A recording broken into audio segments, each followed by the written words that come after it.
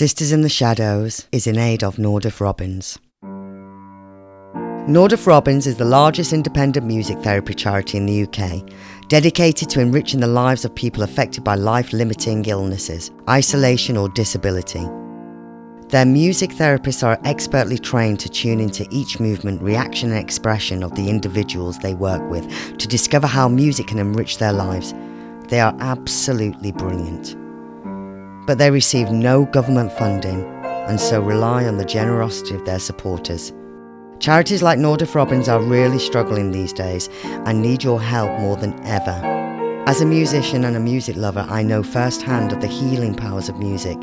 It can lift your spirits, unite people and touch your heart in ways nothing else can. And the amazing therapists at Nordoff Robbins use that power to help some of the most vulnerable people in society. If you love music and care about people, and I know you do, I ask you as a proud ambassador of Nordoff Robbins Music Therapy Charity to help support their important work today. Just go to nordoff-robbins.org.uk to find out more. That's nordoff-robbins.org.uk.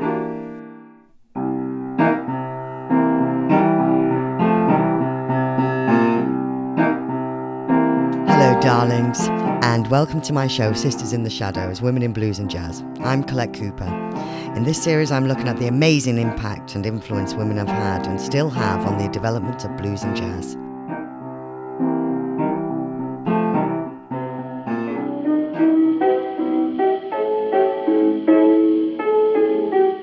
Today's episode is dedicated to my hero, the one and only Bessie Smith.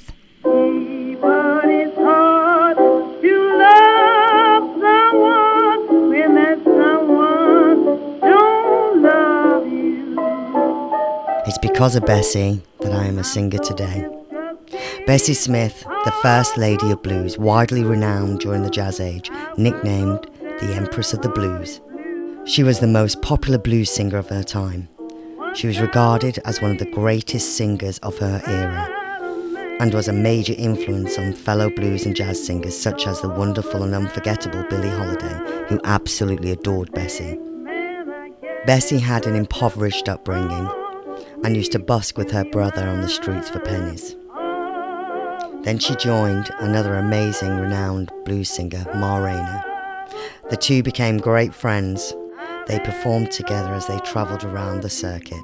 But Bessie's success really came in 1923 when she signed to Columbia Records. Her first recordings, one of which, Downhearted Blues, was a huge hit. And so was Bessie. And the rest is history. It seemed like trouble going to follow me to my grave. Today I'm talking to the gorgeous musician, broadcaster and writer, Hughie Morgan. Not long ago, Hugh and I enjoyed a little glass of wine over Skype to talk about our shared love of Bessie Smith and more.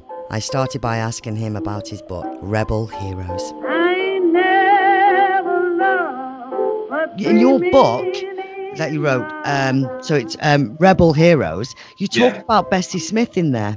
Yeah. So, was she one of the first female artists that you heard of when you were growing up? Or? I'll try to nutshell this in a way. I was raised by my mom in New York City in the 70s, right? So my mom was Judy Collins, kind of, there was some like Ray Charles and stuff like that going on, some Willie Colon, but for the most part, it was like, very, very particular female singer-songwriters, right? So what I remember, I don't know, it must have been in some kind of like music magazine. I'm assuming it's Rolling Stone because that's the only periodical in the 70s that my mother would have had in the house. And it was Judy Collins. And I remember my mom had it because she was a big Judy Collins. I remember reading it and she was talking about what inspired her. And Bessie Smith was somebody that came up. And I was like, all right, I must have remembered that name for 25, 30 years until the internet came around. Right? Yeah. And then I was like, who's this Bessie Smith? It was before that. I think I had a couple of her records. I think I bought some 45s back in there, 78s maybe. And in any event, I just always thought there was something really compelling in the way this woman was so, it's the dichotomy. She was so smooth, but yet so rough around the edges and such a raw emotional nerve, right? And I just thought, how did that happen back in the 30s and the 40s in America. How did I mean? Because as a white kid from New York, you don't know what happened down south in the previous generations, right? But you can always imagine the worst, right? So if you're imagining the worst, but yet Bessie Smith can thrive in this, this containment, really, what they were doing to black folk in the South. Yeah, it's a triumph of the spirit. So I was always trying to see her as she wanted to be seen. So when I wrote the book, I had to cut out a good chunk and like really find out a lot about her. And it was great finding those things, because when you do research for books and things like that, you realize that you're only scratching the surface of why you love somebody. Then you realize there are so many other variables in play as to why you love them. And like she used to wear the $20 gold pieces around her neck and a chain, so that's like original bling. I'm just a diamond necklace and all that. Nothing on me, right? All that kind of like really cool swagger, and then you realize swag. She has swag, didn't she? I mean, and just the voice and all the stuff. Imagine it was always. You think about how the Stones or Led Zeppelin were doing their touring. All right, now imagine that before anybody, because there were two different worlds at that point. There was like Black America and there was White America. So Black America doing whatever the Black America's doing, and Bessie Smith is running it, and happily, taking all these young boys that she meets at the gigs on little road trips to Vegas, and girls, Atlantic City, and girls. She was so unapologetically her. And authentic at the same time, that she's always been one of those women. When I think about, when I wrote about rebellion and people being compelled to make music, she was the archetype of all the rock and roll heroines that have followed her, is soul and blues and all that stuff. Even, Maria Callas, I think, had a little Bessie Smith in her, She was just, you just wouldn't mess with Bessie Smith, would you? You just wouldn't mess with her. She'd knock your teeth out, She would knock your teeth out. She'd take the chain off and crack you in the head with it. And that must come through in her voice, because when I first heard her, it was my dad who told me to listen to her. So when I listened to her more, I just loved this powerful voice. And she's raw. She's raw, but she's singing of that time, but you can hear that she's untrained. And if you think about the way life was different creatively for someone back then, the process was probably completely different. Yeah. There was no time. There was really no time for people who weren't 100% authentic. Like, that's why she's so amazing, because nowadays we have people who can maybe sing a little bit like her and can act a little bit like her, but deep down there's no way in hell they could hold a candle to how she had to live her life and the adversity she overcame, and how that ingrained itself into her voice and her inflections and the way she sang a certain phrase, because you knew it was real. It was from here. Absolutely. It wasn't something that was contrived. She didn't wash it. She wasn't in the Mickey Mouse Club when she was young. All that kind of stuff makes you realize that it was such a trail that was blazed by this woman. I mean, she made it possible for other women to follow her. I mean, Etta James, people really close behind her, We're like Janis Joplin, huge fan. Early recordings. That's a great story. Yeah, early recordings of Janis Joplin. It was almost like an impersonation, and of course, she paid for the headstone. Then that's Isn't that a great story that she did that? Over 30 years she didn't have on Mark Grave, and that's great that Janis Joplin did that. And you can hear, obviously, with her, she's a massive influence. But I always think there was absolutely no acting in Bessie Smith. It wasn't like there was no ego. There was no putting on an image, as we see a lot of musicians do today, and artists, because they make they turn themselves into a brand and they want. Yeah. Imagine saying that to Bessie, Bessie. Yeah. Maybe we're thinking over here at Capitol Records that maybe you should. You can use a bit of character. Just for the sake of the white folk, maybe tame it down a little bit. She's like, white folk, they listen to my music. It was just. I think the way we're kind of mitigating creativity nowadays, it's definitely killing a lot of the good shit. But I think anytime you try to grab something with both hands, it slips between your fingers. I mean, that's a great metaphor for creativity, right? But I think that's what's happening now, and we're seeing a lot more authentic people making music with stories that other authentic people want to hear and experience. And, you see a lot of that because I think the advent of the internet social media craze, where you can, like, I mean, that's probably one of the reasons Hillary Clinton didn't win the election, because everybody was like, "Oh, she's full of shit." You can see she's full of shit. And 10 years ago, she'd have been president, you know? I know, that's so true. Social media is so revealing. I mean, it's transparent. I mean, I use social media as a platform if I've got a gig to promote it. Even though half the time I'm like, oh, I fucking hate Instagram. I hate it. Well, I'm going to use it anyway. I better promote my gig. But it is as well. It's an evil platform for people to use because, like you say, they're not authentic. They're not there just to make music or art. They kind of just want to build a brand, you know. Yeah, they want to build a brand, and they want. I don't know about you, when I got out of the Marines and I wanted to become a musician. I know, I love this story. I said, look, you know what I want to do, being a musician. I remember telling this to this guy who was our manager for 5 minutes. He goes, "What do you want to get out of this?" I go, "Rent." He's like, "What do you mean rent?" I was like, "No, I work 9 p.m. to 6 a.m. at this fucking nightclub. I don't want to keep doing that. It's hard. It's tiring. I got a dog. I want to maybe make some music, maybe do some shows, make some money." Yeah. I didn't even think about getting a record deal at that point. Yeah. So I was compelled to make music because I had tried the other shit. I tried to be a tough guy. That didn't work out. I ended up in the Marine Corps getting my head knocked around a lot. That didn't work out. So I was like, all right, I tried all the tough guy shit. Yeah. I just try to do something from my heart and be creative. And I think I got that idea from people like Bessie Smith. And seeing people that were compelled to make music that weren't necessarily the perfectly trained. You're talking about Janis Joplin. The best thing about Janis is that wobble. That's right. Where you're like, you like almost like look at the speakers and go, "Oh my God, that's real." Like you feel it on your arms and your neck. Oh my God, yeah. That's what creates the bond between a music lover and a musician. When you hear someone do something that rings true to you, you can never take that away. So that's why people like Bessie Smith, you know, here we are, 60 years after she's died, talking about her. She'd be loving it. She's probably asking for us to get some of the more creative words out of the way. Right? But it's so true. If you just want to be creative, you don't think about. You're not thinking about the bigger picture. Oh, I want to get the record deal. Oh, I want to be famous. Because at the time you're just in, I can do this. I might make some music. I might make some money from it. Oh, but you don't even think that sometimes. Sometimes you just think, I get to go and sing in pubs. Sing in front of people. I can sing and entertain, you know, and I think that's quite nice. And that's the authenticity of it.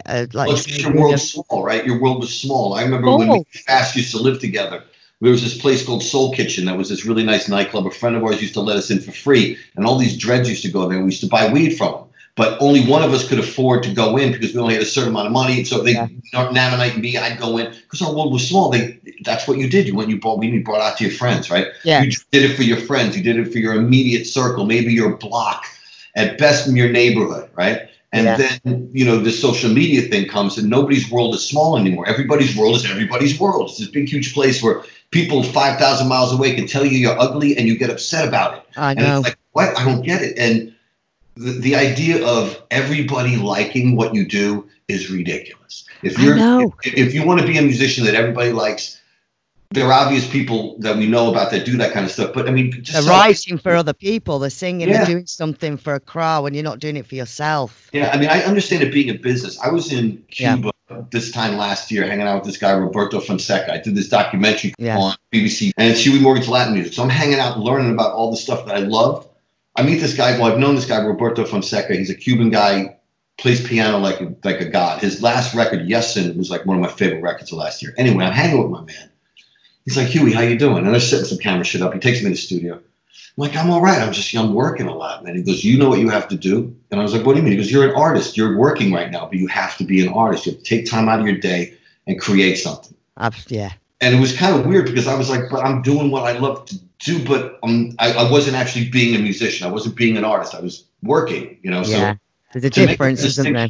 Yeah. To make that distinction, you have to consciously, it's like having, you know, I got young kids, so it's like consciously taking all that adult shit, getting rid of it, and being a kid and pretending.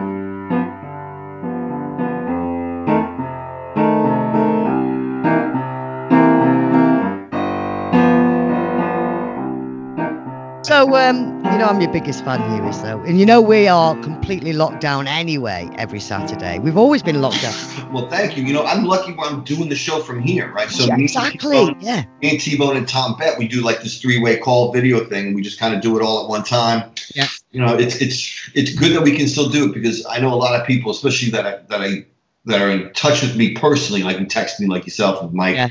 People really appreciate what we're doing, so I'm more than happy to do it. Oh no, it's brilliant, just brilliant, and it cheers me up knowing that it cheers other people up. So it helps. It does. It's the self-perpetuating idea is like, if I feel good, that people feel good, it makes me feel good even more. So are you actually enjoying recording it from home, or are you missing going into the building?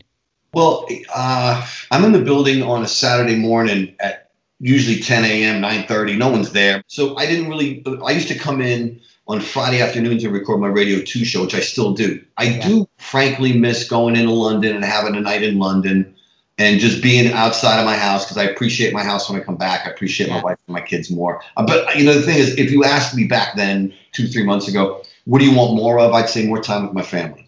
Yeah. And I got that in spades. And I wouldn't trade it for the world. I know a lot of people are like, oh, that's crazy to be thankful for it. I'm not thankful for this whole thing. I'm thankful that I found a why.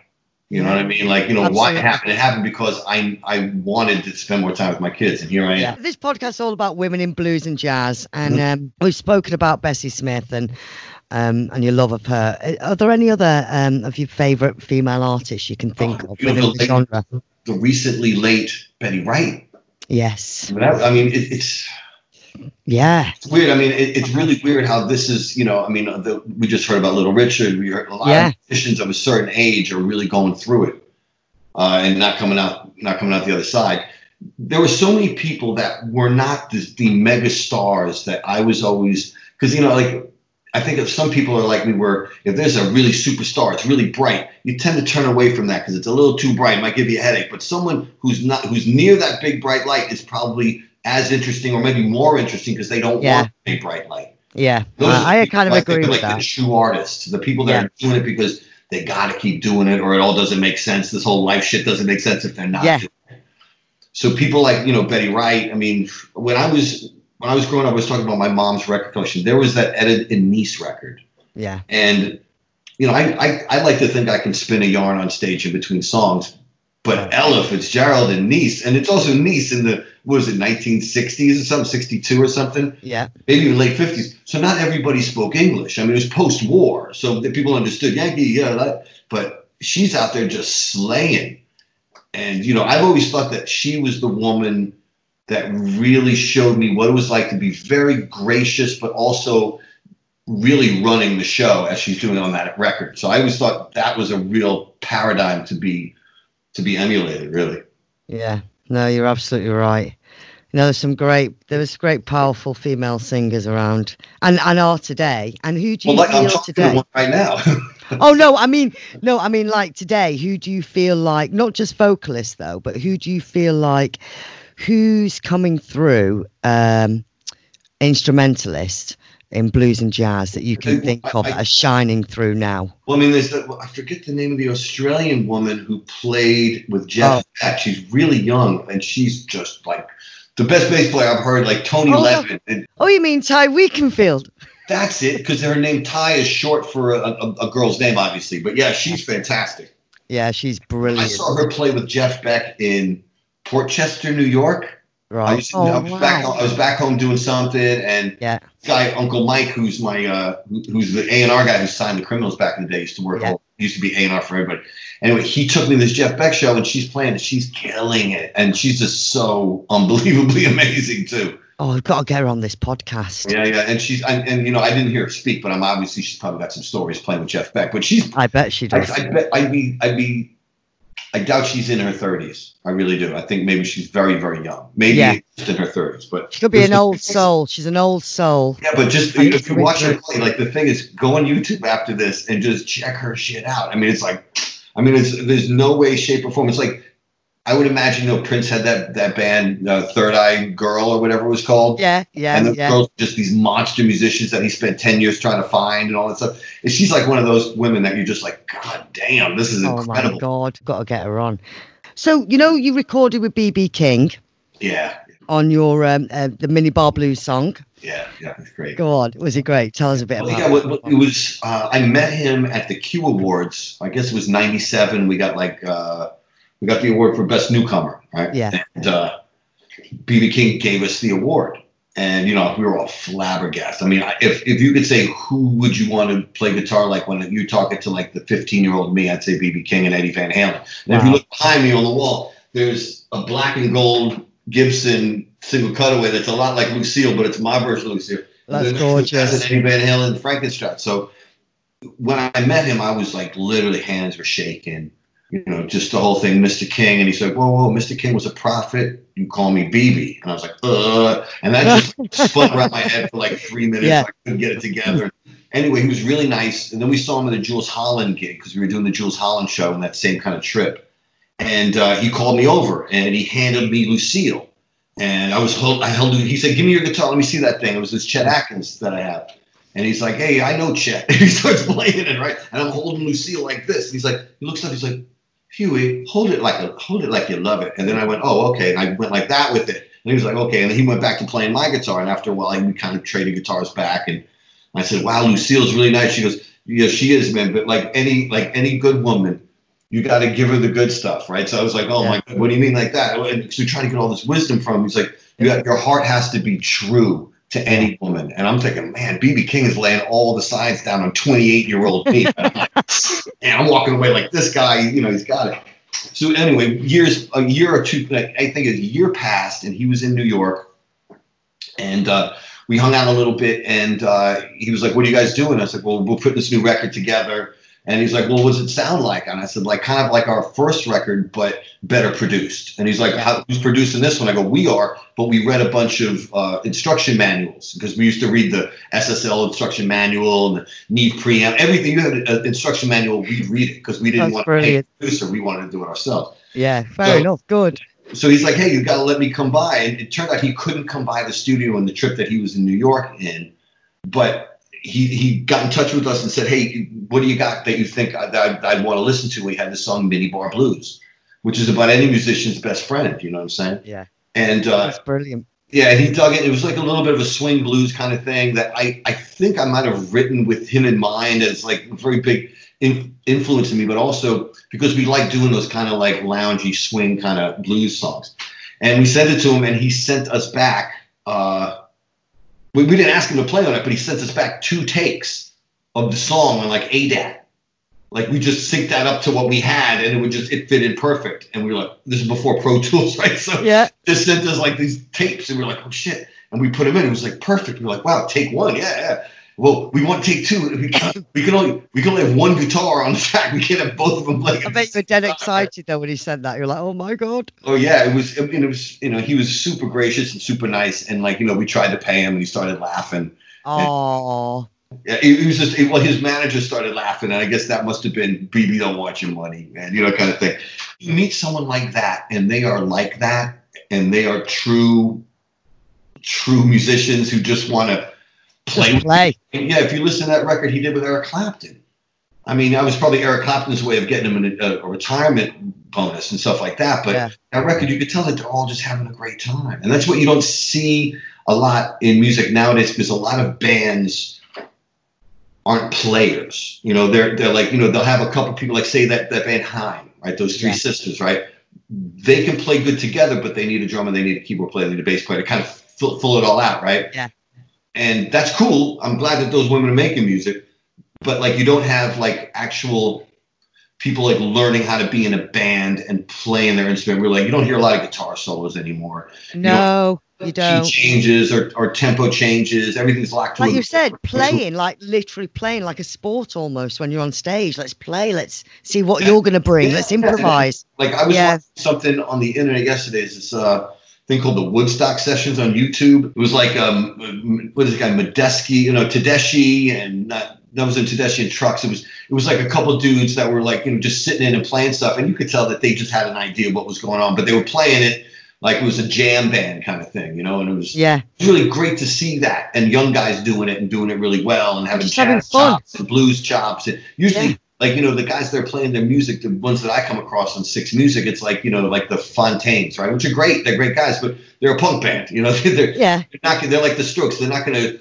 automatically get better because they've been playing together for a while. Like the Strokes are infamously not a tight band, and that's kind of what they do. They don't care. That's the whole thing. Exactly. They don't care. It doesn't have to be tight. Just roll with it. Go with it. And that's great and all. But then you see stuff like, you know, you see, like I was watching a great video of Boston playing some festival somewhere, Giant Stadium, playing that like interlude into a long time, you know, that whole thing at the beginning of that record that has all these instrumental breaks and this stuff. And there are 4 guys and a singer. So 4 guys and a singer making all that noise and doing it really, really well and moving the tempo around and shifting it and playing ahead of the beat, behind the beat. And as a guy who's a musician, great. That's great. I love seeing that because I'm like, wow, that shit's still alive. And I just don't find myself seeing a bunch of it now. I'm sure there's probably going to be more because people have to do that now. But well, I think because as well, you'll know this. You used to be able to get more time making music, where now a lot of the labels want people to rush and churn out the music fast for the money. You know, and I saw an article the other day where some lady who's in the XX, I don't know who the lady is in the band, but she said she's given herself 6 weeks to write and record an album. I'm like, well, unless you have like a whole shitload of ideas ready to go right now, that's a bad thing to do. Because I think so. You're just rushing it. Why rush it? Why just don't take your time like a diary? You know, just I was talking about how the criminals are looking at this as our Asia, right? That's because it took Walter Becker like 3 days to find a comfortable chair. The story goes, right? So we got all the time in the world. We don't have to rush for it, No, but you don't need to. You're accomplished anyway. You can just do it and enjoy it and take your time and do it for you guys, no one else. Yeah, everyone's going to love it anyway. But that's no. I think the idea is if we love it, it's all that matters. Well, yeah, at the end of the day, I mean, granted, I have sold 10 million records by now, right? So maybe when I first started making records, I was thinking, well, if I think it's cool, because when you first get a record deal, the record label goes, what you're doing is cool, and everybody else is going to think it's cool too. So you go, oh, okay, and you get a little bit of an ego issue going because what you think is cool to everybody, right? Scrooge, it's cool to everybody. You know, Barry White, it's cool to everybody. And you forget that it's not for everybody else, but it's for you. Because if it works for you, it may work for everybody else. Because if it works for everybody else, it may not work for you. So if you use that as the formula, you always got to try to please yourself or your crew. You know, and as far as like my guys, I'm just hanging out with the same guys. You know, different dogs, same friends. You know. Now, when you first started out, so when you played the tough guy, you didn't want to do that. I thought, right, what can I do? I want to make music. Yeah. Did you ever think at that time that you were going to sell that amount of records or you'd be to where you are today? I think the weirdest thing that happened to me that made me realize this was something that was way out of the idea of I thought a success would be was I got my wax figure at Manitou Subs, right? But they made 3 of them with 2 heads each, apparently, right? So one head, I used to cut my hair in the summer and it would grow out in the winter, and then I cut my hair in the summer, so they had to have 2 heads. And I remember they were unveiling Manitou Subs on 42nd Street in New York City. And they're like, Kareem Abdul-Jabbar, yay, Wolfgang Puck, yay, Rudy Giuliani, yay, Huey Morgan. They're like, who? I mean, because in New York, we maybe sold 300 records or something, right? So everybody's like, who's this guy? And this is like 1999. So by then we had released 100% Colombian, and we were millionaires, and it was great and all that kind of stuff outside of New York. No one, and this is before the advent of all that social media, so people didn't know. They were just like, who's this guy? And the lady was like, hey, he's a hometown kid, this kind of stuff. And I realized, man, this is amazing. This is completely surreal that I came into this group with my friend because we were roommates, and I said he should slow down all those break beats. He was like, I was like, no, slow it down. Boom, boom, boom, boom. And we started doing it for fun, and now here I am getting a wax figure, and no one knows who I am. Yeah, we all know who you are. You're the best. You're a superstar. The irony of it in New York City, it was like, it was so amazing. And to this day, I always want to get my wax figure head and put it in my refrigerator and like the freezer and tell somebody who's new to the house, oh, the ice cubes are in there, and just watch their face. It's really intricate. I'd love that. The guy who did it was this Tibetan cat who was this really heavy artist, and they were making all these. They put you in a Lazy Susan, and they gradually turn you around like that, and they take pictures and shit. And then the guy comes up and measures like weird things like from the outside of this nostril to down here or whatever. And they make these. It's really bugged out. But have you taken your kids there to Modern Two Swords yet? No, I haven't. But I think my guys are not there anymore because it's been a while since I was a pop guy. So I think they have them somewhere. That's why I think if this comes out, maybe some of Madame Tussauds, anybody works there, you're an usher or a ticket taker, talk to the boss. Yes. I want to buy my head. One of them doesn't matter if it's got hair or not. One for the house in the Man Cave Studios down here to put in the fridge.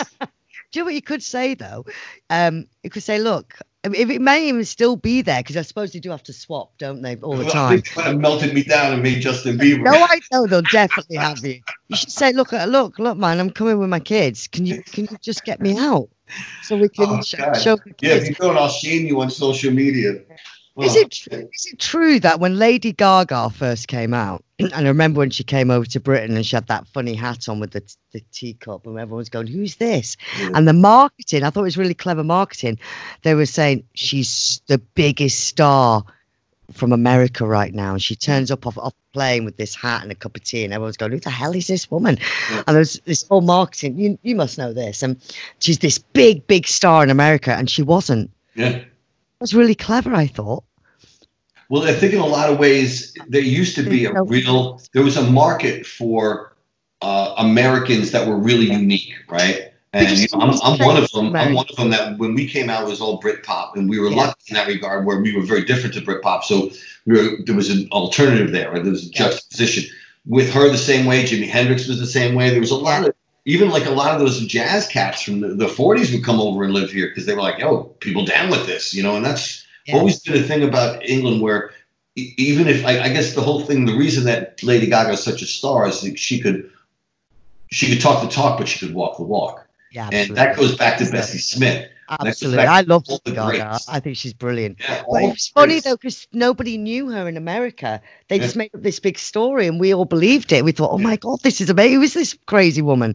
And had she put a record out yet? She probably signed to Interscope or something. They're like, she's going to be the biggest star in the world. She put a record out. Yeah, she put a record out and she must have, the money must have been spent on the marketing. Yeah. So when she came out, we thought she was like huge, like Madonna, but nobody knew who she was in America, so they just lied. So we made her kind of big. It's like, oh my God, and then obviously the rest is history. Yeah, and if you believe, I think believing in yourself as a female artist, in this day and age, is possible because of people like Bessie Smith. You could pull a really ballsy move like Lady Gaga did. Say, tell them I'm a big star over there. They won't check. Yeah. And because she backed it up with a really great song or a really great at the top of the pops, people were like, yo, I believe it. That song's got hooks, and if it's the kind of thing Bessie Smith would do if she thought, she would look after her family. Okay, I've got to look after my family. Let's say I'm a big star in da-da-da. Well, they said that phrase, what would Jesus do, right? People always say, what would Jesus do? What would Bessie Smith do? Oh, what a woman. But saying that anyway about Bessie Smith, she's always known as the first queen of blues, But she also learned a lot from Ma Rainey. Yeah, Ma Rainey was maybe the, when people talk about with Little Richard that he was the architect of what was going on. Yeah. Ma Rainey conceivably was the one like, look, you can do what you want to do, and here are the ways you can do it. I mean, Ma Rainey was also probably 10 years before her, so things were loosening up. And she taught her a lot. She learned a lot from her. She went on tour with her, and she's amazing. Oh. Another great Maya Angelou quote: "When one woman stands up for herself, she stands up for all women." When you see things and you hear things about Ma Rainey and Bessie Smith and how she said, look, hon, you got what it takes. This is what you might need to try doing. And any kind of help like that, I think, is really important. And you see sometimes, and not all the time, but you see sometimes a lot of cattiness with women in the music business. Where they want to help it's a lot. Yeah, and I women that for some reason, I feel, I don't know whether it's because it's been male dominated, as we know, and they feel there's not enough space for women, so they feel they're in a race, and there's only room for a couple. There's only room for a couple, and they've got to get there first. But I like to promote women probably more than I have guys. I like to feel like I could help women in whatever any way I can, because I think you need more than that. You need more of that in the industry. As I mentioned at the top of this, I was raised by a single mom, right? So I understand what women have to do in the professional workplace. They got to work 10 times harder sometimes, and that's just the standard, right? So perhaps I was a little stronger. I said I see a lot of women being catty to each other. I don't see a lot of it, but I see it. And when I do see it, it makes it an unfortunate circumstance between the two women at that point. Yeah. Because no, everyone's different. There's room for everyone. You should just stand by each other and learn. And all these guys that we hyped up over the years, all these producers and whatnot, are going down a dime a dozen, right? So the women need to step into these positions of power as well. Exactly.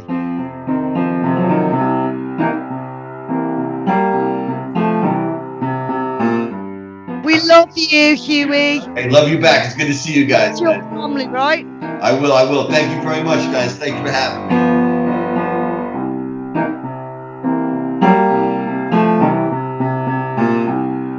That's the gorgeous Huey Morgan. You can hear him every Saturday morning at 10 a.m. on BBC Radio 6 Music. I never miss it. And Huey's brilliant BBC 4 series, Huey Morgan's Latin Music Adventure, is still on iPlayer too. So go and watch it. It's absolutely fantastic. That's the show for this week, guys. If you liked it, and I hope you did, please subscribe now on your favourite podcast platforms. And while you're there, go on, give it a review. Even try and give it 5 stars. I accept nothing less, darlings. And if you fancy following us on Instagram, mine is at Colette Cooper. And the brilliant Huey Morgan is at Huey Morgan. And then Pod People UK is at Pod People UK.